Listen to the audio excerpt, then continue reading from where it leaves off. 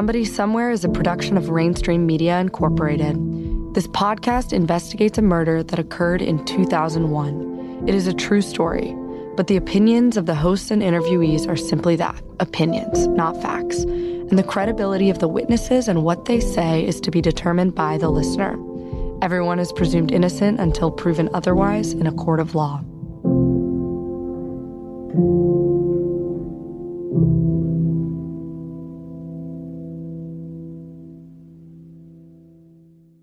Previously on Somebody Somewhere. When you gotta go to Loomis, Washington, you're a hurting unit. Right?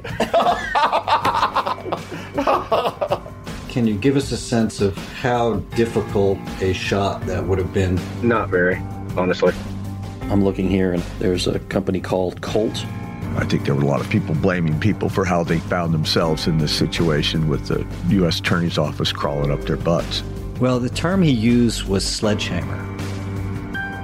This is Episode 8, The Nisha Call. I'm your host, David Payne.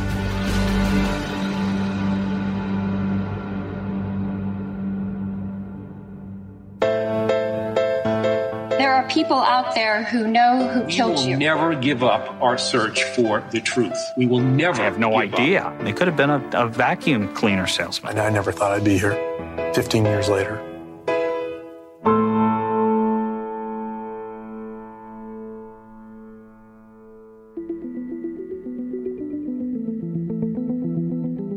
One of the things I want to be very clear about is that I identified as a suspect in my New Yorker story. I did not say that killed Tom Wales. There are many reasons why has not been charged with this murder. And the chief among them, maybe, is because he didn't do it. Before we go any further in this podcast, we want to take a moment to echo Jeffrey Toobin's comments. It is proper to remember there is a reason why the FBI hasn't closed on their prime suspect. And one of the reasons could be, well, maybe he didn't do it. Something I asked former FBI Assistant Special Agent in Charge, David Gomez, about. Is it possible that there is a Richard Jewell scenario here? Yeah, that's possible. Let's just quickly summarize the Jewell case. Richard Jewell was a security guard at the Centennial Park bombing site. I don't know whether he rescued people, but he helped herd people out. And a lot of people in the FBI and other agencies thought that his actions were peculiar. And so they began to focus on him, and they focused on him to the exclusion of other possibilities. Over time, it was determined that he wasn't involved, couldn't have been involved. The force of personality sometimes can cause an investigation to look one way to the exclusion of all others. And I sincerely believe that that is what was happening on this case at the time that I was in Seattle. Another person who shared that belief and who likened this case to Richard Jewell's is the pilot's attorney, Larry Setchell. Setchell's been a fierce advocate for the pilot and has repeatedly denied any involvement in the Wales killing on his client's behalf. And taking the sledgehammer body blows thrown at the pilot has made Setchell, well, a little hot himself, according to the local press. We've had a lot of dealings with Larry. He was an angry guy. He was the pilot's lawyer in the wrongful prosecution case. Larry was also, in addition to the pilot calling, Larry had called and demanded correction, retraction of that story, which we, didn't do because there was nothing wrong with the story. They were just angry at the way it was presented. I always have gotten the feeling going through all the files and the documents that the pilot and Setchell kind of fed off each other. I think they went back in time in other cases or other matters where Setchell had helped him out or represented him, and there was a bond between the two that was pretty strong. And Larry feels very, very strongly that the pilot has been wronged, and both the investigators and the media have been unfair. But he's a passionate advocate. Setchell was indeed a passionate advocate for the pilot for years. He declined to speak with us, but his voice carried loud and clear in the dozens of court pleadings he had filed on behalf of the pilot over many years of litigation, including that malicious prosecution case he filed against Wales. So now might be a good time to stop and explore the evidence that underscores Sechel's claims of innocence on his client's behalf. And it seems like a good place to start is with the gun. You see, the FBI had been a little coy in its leaks about what type of Federal Arms replacement barrel they think was used. Federal Arms actually made two types, a standard 9mm barrel and the slightly smaller .380 barrel, which would be better for .380 ammunition. And although it has been reported that the ammunition found was .380 caliber, the FBI has not confirmed that publicly, leaving us with the possibility that the rounds were 9mm instead. Not to get too technical, but these variables matter a lot.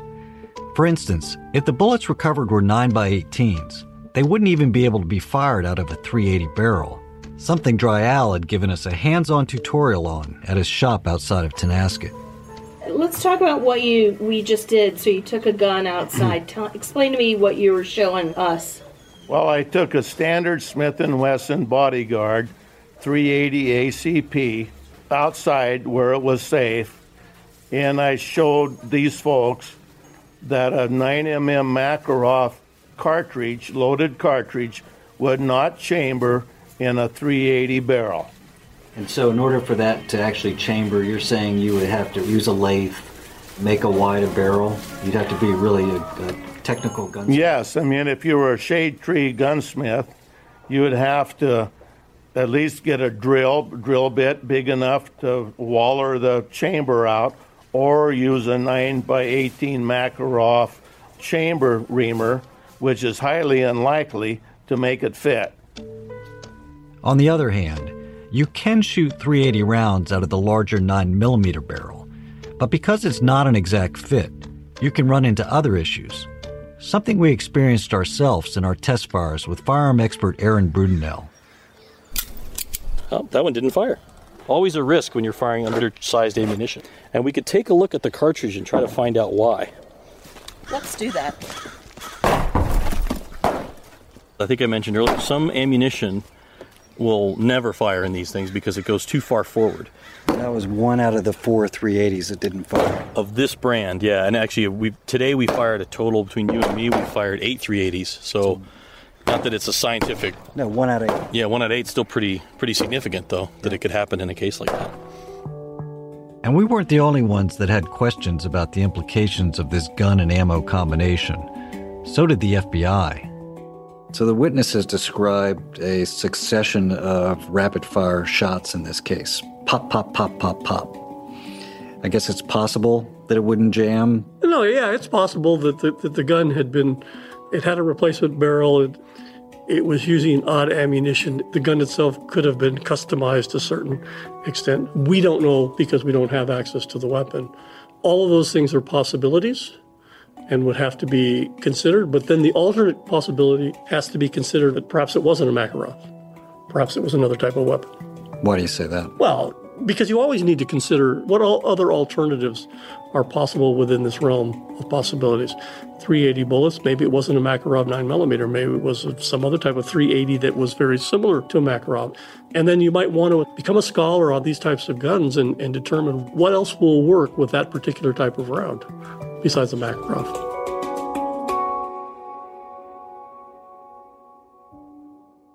We weren't experts in ballistics, to be sure, but we had talked to several. And one of our takeaways from Brudenell was just how imprecise the whole affair was if you didn't have the gun. Yeah, it doesn't seem like it's as firm a science as, say, fingerprints and the like. It sounds like there's this window within which these are possible firearms that could have been used. If I were to give you a lab report that said bullet item 1 was fired in the firearm item 2 and identified conclusively, then we're done. That's a solid, rock-solid answer. On the other hand, if I don't have enough to give you that answer, the next best thing is at least saying, here's the list of possible guns. So consider that when you're looking across your evidence. What strikes me about this case is that the FBI has been so certain that this was the exact weapon. And what I hear you saying is there's going to be evidence that this was the type of weapon. But unless you have the gun itself, you can't make that match 100% certain. That's probably a fair assessment. it's still, I mean, again, given the assumption that the bullets and cartridge cases show the signs that you would expect, it's the most reasonable assumption. Maybe the most reasonable assumption. But even the FBI acknowledges now, after 16 years, that you have to consider other possibilities. Whenever you have an analysis and you have something very specific like that, you're relying on the expertise of the examiner, but you have to always recall that there is a possibility, a margin of error, let's say, that needs to be addressed. And there were some other troubling details the FBI would have to address in their case against the pilot. And mostly, it was the lack of evidence that was the most troubling detail of all. Here's Mike Carter and Steve Militesh of the Times again. We know for certain the FBI has searched his home a number of times. We know for certain that they have tapped his phone and listened to him. And what we have is, even after all of that, they don't have a firearm. They don't have any single piece of physical evidence that links him to the crime scene. And they've got an unsolved homicide. As far as we know, and we don't know everything, but best we can tell, he's never come in and provided a statement to the FBI. You can argue that, obviously, it's his legal right. He has every right not to do that, and an attorney probably advised him not to do that. From law enforcement perspective, though, I'm sure from their view, it's like, if you're innocent, why go through all this? According to Militesh and Carter, investigators and grand juries have not only searched the pilot's houses multiple times, but they have also subpoenaed his work, bank, and phone records. And one of the things they have been looking for are handwriting samples. Now, you might reasonably ask at this point how handwriting samples relate to this fact pattern. In 2006, the FBI received a mysterious letter from Las Vegas from someone identifying themselves as Gidget. This Gidget claimed to be the hired hitman in the Wales murder. The 300-word typewritten letter the FBI received was mailed in a handwritten envelope whose block letters revealed an obvious attempt to disguise the author's identity. Here's what the Gidget letter said. Okay, so I was broken between jobs. I got an anonymous call offering money to shoot the guy, so I drove to Seattle to do the job. I did not even know his name. Just got laid off from a job. Nice talking lady. I didn't know her name. She called me, talked to me by name, and asked if I needed some money. I agreed to pursue the matter. Hell, I was going bankrupt. Go to Seattle. Heck, I lived there once, no big deal. Hang out in this guy's backyard. She even gave me the address. Stop off at a place, pick up our gun, and drop it off at a specified location when you are done. Then, you will be directed to where your money is. The wife was out of town. I had no witnesses here. I was curious about who knew me so well. I used cash to pay for all my expenses to avoid an audit trail. No cell phone. I was directed to a place to pick up the gun they wanted me to use, and an address. The gun was there. I drove to the address and then parked some distance away, north of downtown. I kind of camped out in the backyard of this house and waited for the guy to settle in at his computer. Once he was there, I took careful aim. I shot 2 or possibly more times and watched him collapse. I absurdly waited a few minutes and then left. I was sure he was dead. Retracing my steps, I dropped off the gun, found my money, and returned to Vegas. I feel bad about it, but I needed the money, and there were no witnesses. I really don't know who fronted the money, but the money was there, and I sure needed it. What did you guys make of the Gidget letter? Yeah, I was just thinking about that. Another bizarre twist in this case. I mean, it came out of nowhere, and I've heard it theorized that the FBI could have actually written the letter or concocted the letter to. People have made that allegation, but I believe that would be a great risk for them to do something like that. I thought it highly doubtful that the FBI would concoct a letter to somehow smoke out the killer, but I wanted to know what Agent Gomez would tell us about this letter. So another public thing that was released was the Gidget letter. I do recall that the investigative team did not believe the letter. They thought that perhaps their primary suspect had manufactured that letter himself as a means to provide himself with an alibi or an alternate theory as to how the homicide occurred. The next question is, who has interest in diverting attention from themselves to some other possible suspect? Now, a whole new set of leads that have to be covered because of a particular letter in Las Vegas. Well, what was pointed out was that the pilot, who was the primary suspect, had deadheaded in Las Vegas and had been in a position to mail the letter. Correct, and I do recall that. Okay. So either the letter was legitimate, meaning it came from the pilot as an attempt to mislead the investigators, or it was a nutjob prankster. But it seems to be that the FBI believe it to be the former because of the reports later about linking and releasing that information that the pilot had been in Las Vegas. Right, but I can also see an alternative that it would also be in the pilot's interest to fabricate a letter like that because he felt that he was being unfairly prosecuted or unfairly looked at even though he had no involvement. Did they ever share the letter itself? I know they shared the envelope, but they shared the envelope and part of the text. But did you ever see the letter or anything like that? No. So we don't know. I mean, but there's no question that a letter came with a post stamp from Las Vegas, and there's no question that he was on a flight to Las Vegas, confirmed by another airline that he used to get there. So there's no doubt that there's a nexus there. What do the feds think about that letter? What's their working theory? Well, their experts told us on the record that they figured it was somebody who was trying to create a diversion, who had some connection to the case, given the some of the wording and personal aspects of the letter. To be honest, it all feels a little speculative to me, this Gidget letter. And if they weren't the authors, I suspect the FBI's experts really don't know what to do with this clue. In the ledger we were keeping, I felt like this pointed away from the pilot, even though he had been in Las Vegas 3 days before the letter was sent from a mailbox there.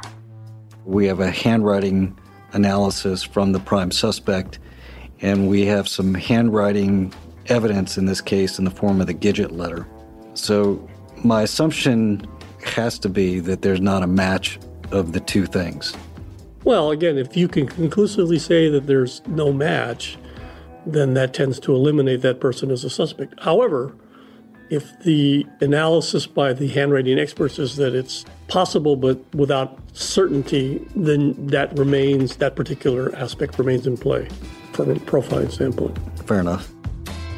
And as long as we were keeping track of things that were still in play and which fell on both sides of the ledger, the whole saga of the Bellevue gun dealer, Albert Lee Quan, had to make you at least re-examine the FBI's theory that Quan had sold the replacement barrel to the pilot. Does it change your point of view as a case agent if after 23 days the guy doesn't break? Yeah, I think that would, it colors your point of view. And one of the things that I used to talk about as a profiler was that you need to maintain an objectivity in looking at the case. And so over time, I think that thought process, that groupthink came to overwhelm the investigators in this particular case. It caused them to focus unnecessarily on one particular aspect of the case. It does seem, based on the leaks, that there doesn't seem to be a lot of alternative theory exploration. Yeah, I would agree with that looking at it from the outside looking in, I think that a determination was made a long time ago that this one individual was the perpetrator of the crime, and all we had to do was prove it or get him to confess. And it was proving increasingly difficult to prove it, so then the concept became, let's see if we can get him to somehow confess to the crime. Right. So that's the Mr. Big scenario. Exactly. Mr. Big. And not that Mr. Big. A Mr. Big sting operation. And of all the things we had learned in our investigation, this one might top them all in terms of both its audacity and its jeopardy in delivering an indictment. After your story was reported, I wonder if you heard anything back from the FBI about anything that was generated as a result of that story. Nothing. Absolutely nothing. I hope you did.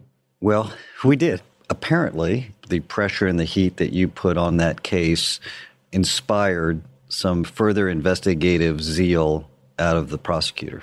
You mean Clymer? Out of Clymer. Oh, okay. And out of the FBI. The FBI began a year-long undercover investigation to try to get a confession out of And that undercover investigation took the form of a technique that's called Mr. Big. Are you familiar with this? This is all a mystery. This is all news to me. Both the fact that this investigation took place and whatever Mr. Big is. So I've been a lawyer for a long time, and this Mr. Big scenario was a mystery to me as well. I had never heard of it before this case, and I asked Agent Gomez what he could tell us about it. Can you describe the Mr. Big tactic that is used in interrogations generally? Well, it's not a tactic that I had used before, and it was not a tactic that I ever recall being recommended. The concept was that you take an agent and have him represent a major organized crime figure, someone, Mr. Big, someone who has a lot of power and influence, and then you somehow get that person introduced in an undercover capacity to your primary suspect with the idea that you're going to offer the suspect the opportunity to make a lot of money or to be involved in something that would be, besides being lucrative, that might be enhancing to his profession, whatever. I find it a bit far-fetched as a scenario. It was successful, obviously, for the Royal Canadian Mounted Police, and certainly has the possibility of being successful in other scenarios, but you always want to... And as I explained the Mr. Big scenario to Jeffrey Toobin, I was at least somewhat comforted that I wasn't the only one out of the loop. This was something he had never heard of either. It's a technique that's been used in Canada and developed by the Royal Canadian Mounted Police. Okay. Please, I'm all ears. Right. And the play works something like this. You start a friendship with the suspect, and through that friendship with the person, you start asking them to do things for you that might be mildly criminal or not. Here, I'll give you $1,000 if you watch my car while I run in and have to make these payments and so forth. And you hint at... Through the use of an undercover officer? Yes. Okay. Yes. And so through that process, you hint at the fact that there's a larger criminal enterprise, and would you, Mr. Suspect, like to be involved in that? The whole setup revolves around this fact that at some point you want to get the suspect to want to be part of this organized crime organization. But in order to become part of the organization, you've got to meet with the head of the criminal enterprise, a.k.a. Mr. Big. Who is different from the undercover original officer? Yeah. Who's different than the undercover officer because he's now the head of the criminal enterprise. Mr. Big goes through a series of questions with you which are designed to determine and create trust between the parties.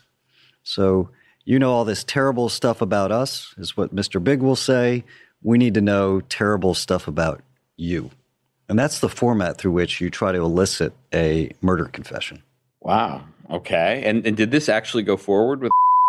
Yes. And they actually introduced an undercover, and did he actually meet with Mr. Big? Yes. Wow. And did he confess? No. No. Maybe because he didn't do it. I mean, again, I mean, the whole thing sounds kind of bizarre to me. I don't know if that works or not. And because you know the rest of the story, that there has been no arrest of the FBI's prime suspect, the one who's been the subject of this technique, it is safe to say it didn't quite work out. In fact, this high-risk, high-reward effort, which was no doubt well-intentioned, and which was almost certainly fueled by Toobin's criticism in 2007, backfired in spectacular fashion. Do you consider it a Hail Mary kind of tactic? I do agree. It was somewhat of a Hail Mary approach to this thing. It was like, this is our last big chance to get this guy. So in our investigation of this, the Mr. Big scenario also involved the taking of a polygraph, which I can't really picture how that would come about. Yeah, I don't recall exactly either. I believe that was something that was proposed by Mr. Big in order for him to have complete trust and confidence in the suspect's ability to carry out whatever plan that they have that was going to right off the bat, it strikes me as problematic because what happens if they pass the polygraph? Now, where are you left now? And this seems ridiculous because if he passes, what kind of case is the prosecutor left with? Nothing. I think that's exactly what happened. And it was How do you recover from that? Right. And I think that I have to be honest, I don't recall whether he actually passed the polygraph or was just inconclusive. But either way, passing it is worse than being inconclusive. But inconclusive is certainly something that would have to be revealed to the defense attorneys under the Brady rule. And now he has a plausible defense that has to be brought up and cannot be denied by the prosecution, and certainly makes it difficult to take a case to trial. And this is the point in the podcast. I can feel all the lawyers listening collectively raise their hands to ask, what were they thinking? You can't even admit the results of a polygraph test in a criminal trial against a suspect.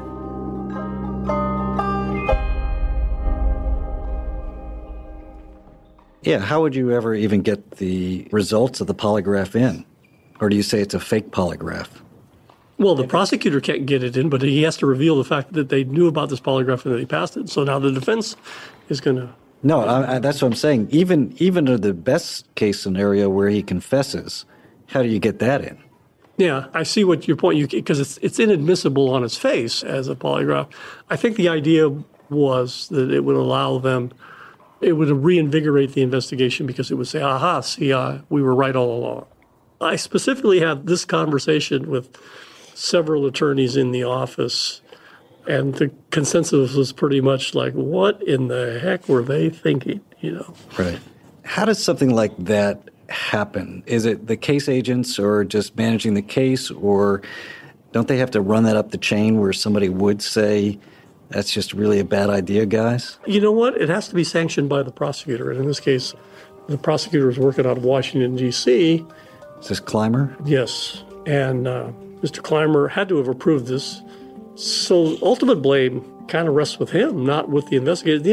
As an investigator, you might throw out a lot of ridiculous ideas. But I think that the ending of this undercover operation of let's give him a polygraph and see if he confesses on tape is, I'm at a loss for words to say just how ludicrous I actually think this scenario was.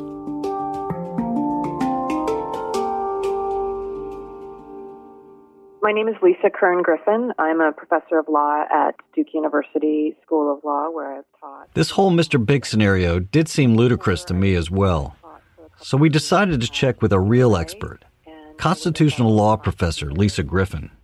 I remember the news coming out that an assistant United States attorney in Seattle had been shot through his window while he was working in the evening, and it was certainly something that AUSAs discuss. Griffin remembers the murder when it happened, but like most people, she has lost track of it over time. I ask her what she knows about the Mr. Big technique. I'm not familiar with using it, but I understand what it is. And why are you not familiar with using it? It's, depending on the circumstances, it's widely regarded as a due process violation. As a matter of supervising investigations as an AUSA, I never encountered a scenario that even remotely approximated a situation like that. Are you aware of any cases in the United States where the technique has been used and any confessions obtained have been admissible? So, when the target of an investigation is approached like that, there are actually 3 potential constitutional violations depending on the situation. The Fifth Amendment in general prohibits compelled testimonial self-incrimination. There's also a due process violation, which is a Fifth and 14th Amendment violation. And in many cases, there's a third possibility, which is a Sixth Amendment violation. Yeah, you beat me to my question. This particular interrogation happened after the government knew he was represented by counsel. I have no direct expertise of the investigation into Tom Wales' murder, and there are Sixth Amendment protections that pertain when someone is represented by counsel if there have been any underlying charges. So once that happens... As the potential barriers to admitting any of the results of a Mr. Big sting were adding up, I had to remind myself just where investigators were at the point they decided to take this gamble, something Toobin empathized with them about. One of the striking things for me is this whole polygraph issue, because if it doesn't work, you've created a huge problem for your case. Yeah, that's true, but I think the context matters here. By the time I wrote this story, it was 6 years after the murder, and now we're 16 years after the murder. I think even then it was time for a Hail Mary. It was time to just take any chance you could, and if it created legal problems down the road, well, you'll deal with legal problems down the road. I don't begrudge the prosecutors and the FBI for doing something unconventional in 2007, 2008. It was desperation time. And I'm glad that they were taking some chances, because not taking chances had gotten them nowhere. The FBI was leaving no stones unturned in their 2008 efforts to get their suspect. But their biggest problem might have arisen much earlier, the night of the crime. Investigators have been notoriously squishy on the timeline of the murder, and there's a reason for that. Any avid podcast listener knows about the Nisha call in Serial. But now we come to the big one, the one nobody can shrug off. This is the one I think of as the smoking gun call. It's the Nisha call. No way around it. The Nisha call is a big, fat problem for Adnan. In our case, we had the opposite of the Nisha call, a potentially exculpatory phone call, and one that was a big fat problem for the prosecution. We had an unexplained call from the home of the FBI's prime suspect, at or near the exact time of the killing. According to an article written by Militesh and Carter, dated October 6, 2002, a friend of the pilot says a phone call was made from the pilot's Bellevue home at about 10:30 p.m. While the friend didn't provide details about the call, if this was true, it would have been impossible for the pilot to have shot Wales at 10:40 p.m., since his home is about 25 minutes from the crime scene. Let's talk about that phone call, because that does seem to be the key sticking point. A real key sticking point. You guys quote federal sources told you there was a phone call at that time. Correct. There's also been reporting that says friends of the pilot say there was a phone call at that time. But you guys were able to at least get somebody in law enforcement to corroborate there was a phone call at around 10:30 or 10:40. I'd have to look at our sourcing on that to be really careful. I just can't remember exactly who told us what. There's only so many places information has come from in this story. Right. And, one of the things that Steve and I have done religiously for the last 12 years is every year there's a search warrant that's still sealed in Superior Court. And every year we ask for the judge to unseal it. Every year he doesn't. But there is one unsealed search warrant. And as Steve puts it, we reported that there was a phone call made. What time was the phone call? Oh, it was sometime around 10:30. Yeah, ish. Yeah. But the question was, was the call at 10:30 or was the call at 10:50? Well, I was just going to say, the thing that when you asked us about what law enforcement has told us, the truth is they have been extremely vague about those very questions. We've tried to pin them down exactly what time, and to who and how long. And that's the one thing that they have really stayed away from. I guess the closest you could say is that they kind of acknowledge it by the way that response, but they've never come out and given us any kind of detailed account of it. So it's combined with what other people have told us who are non-law enforcement and their reaction. There's no doubt in our minds it was a problem, but it was kind of the touchy thing that law enforcement didn't want to get into. It was touchy because it was obviously a problem. As best we can tell, the murder occurred at 10:40 p.m. when neighbors reported shots heard. This call from the pilot's house was in this squishy 10:30 time frame, and Wales lived nowhere near the pilot. I think the thing that stopped us at one point and gave us pause within the first year is, we heard this claim that he had made a phone call from his house at the time of the crime. And, that's a pretty significant alibi, and you have to give it credence, and nobody could explain it, how he could be two places at one time, except I think later on there was some talk about the fact that if everything worked driving-wise from Tom Wales' house, hitting the lights right, light traffic, maybe you could pull it off? You know, one of the things that they've done is they've gone back and they've pulled all the traffic camera video over the bridge, because you have to drive over a bridge to get from where Tom Wales lived to where the pilot lives. Especially if you're going at a quick pace. You know, you could go up and around the lake, but you couldn't drive fast enough to get from Queen Anne Hill to Beaux Arts taking 405. It won't work. So he had to either go over 520 or the I-90 bridge. And they've looked at the video. They've seen nothing that leads them to believe that they've seen his vehicle. God knows how many times they've driven it or looked at that and redriven it and redriven it, and we've driven it. You've driven it too. Oh, yeah. And could you make it? I think we've driven over to Beaux Arts. I don't know, half a dozen times maybe in this story. And we know the potential routes up and down. It's a tough route. And there's so many variables that go into it. It's not going to give 10:30 at night, maybe. Yeah. Maybe. But you're going to speed. We tried. We did. 10:30 at night, same night of the week. How long did it take us? 40 minutes. Yeah. No. It was faster than you thought. Faster than we thought, but still not fast enough. Given the FBI's touchiness on the timeline, it was unclear if the phone call was made before or after the murder. Either way, we wanted to see just how tight the window was. Which way am I going? 5 south? So you're going to go 5 south to 90 east. Wait, how long is it taking to get to the freeway? We are 6 minutes. The map is showing another 16 minutes to Beaux Arts. Should I just blow this light? No. Because if I tell you yes, then you get a ticket. If I'm in a hurry to get home and establish an alibi, I would probably blow this light. Do it. You have reached your destination. So how long did that take us? 19 minutes. 19 minutes from Hayes Street to Beaux Arts. From our point of view, if there was a phone call within 10 minutes of the murder, someone else had to be involved, either doing the shooting or making the alibi call. And to that point, what was the pilot's alibi? This is what he told Bruce McClung. After the murder, Steve told me he was with at a movie in Seattle at the time of the murder. He said he met her at the movie and they were together the rest of the evening. But his lawyer, Larry Setchell, told the Seattle Post-Intelligencer in 2006 that after the movie, which ended at about 9, the two split up and went their separate ways. Setchell further added, just like any other human being, the pilot can't account for all of his time that night.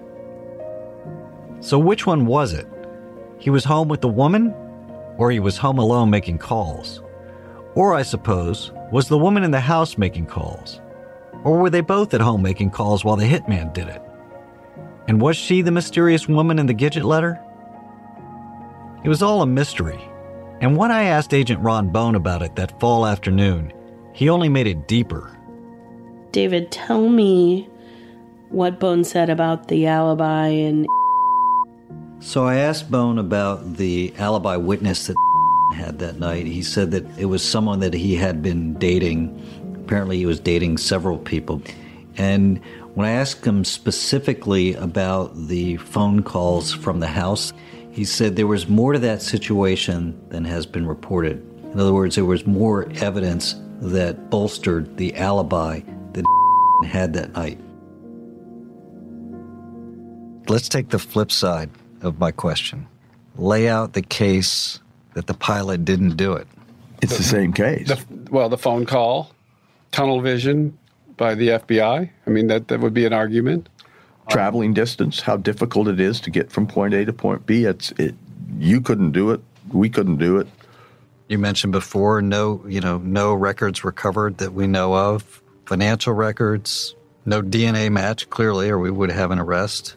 If you're going to hire a hitman, you got to pay him, right? Or some sort of compensation, at least theoretically. It would be hard. Multiple searches of houses. It would be hard vehicles. To hide evidence at the point of the sort of scrutiny that this man's been under for these years. You want to talk fine-tooth comb. It goes beyond even that. I mean, The FBI they've got a murdered federal prosecutor. They've got 4 or 5 full-time investigative agents. They've got separate funding for the investigation. This investigation lives for as long as DOJ determines it does. For whatever questions are about his other actions in life, it's a big leap to kill somebody. No indication except for the Caratu matter. And there it was, the Caratu matter. For months, we had been noticing this pattern whenever we spoke with anyone who had deep knowledge about the case. When confronting the hard problems like the phone call, the FBI would revert to what is known as bad character evidence about the pilot. And the Caratu matter was ripe with it, because the Caratu matter would also result in yet another dead body.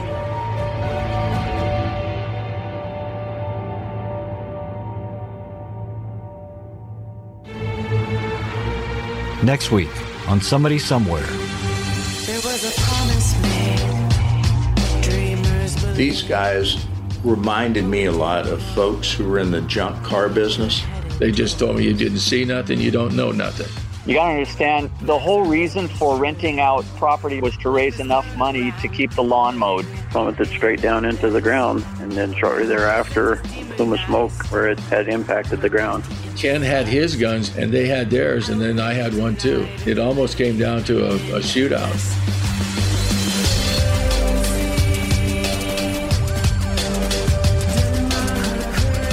Somebody Somewhere is written and produced by Jody Gottlieb and me. It is a production of Rainstream Media Incorporated. Sound design, editing, and mixing has been provided by Resonate Recordings. Every week they're bringing their A game, and we couldn't have done it without them. Check them out at resonaterecordings.com. Democracy is written and performed by Dysfunction, and original score and voiceover work is provided by Hallie Payne. Social media videos and artwork provided by Kendall Payne. If you have any information regarding the Tom Wales case, please contact us via our website, sbswpodcast.com. And finally, if you enjoyed this podcast, please like and rate us on iTunes. It really helps. Thank you for listening.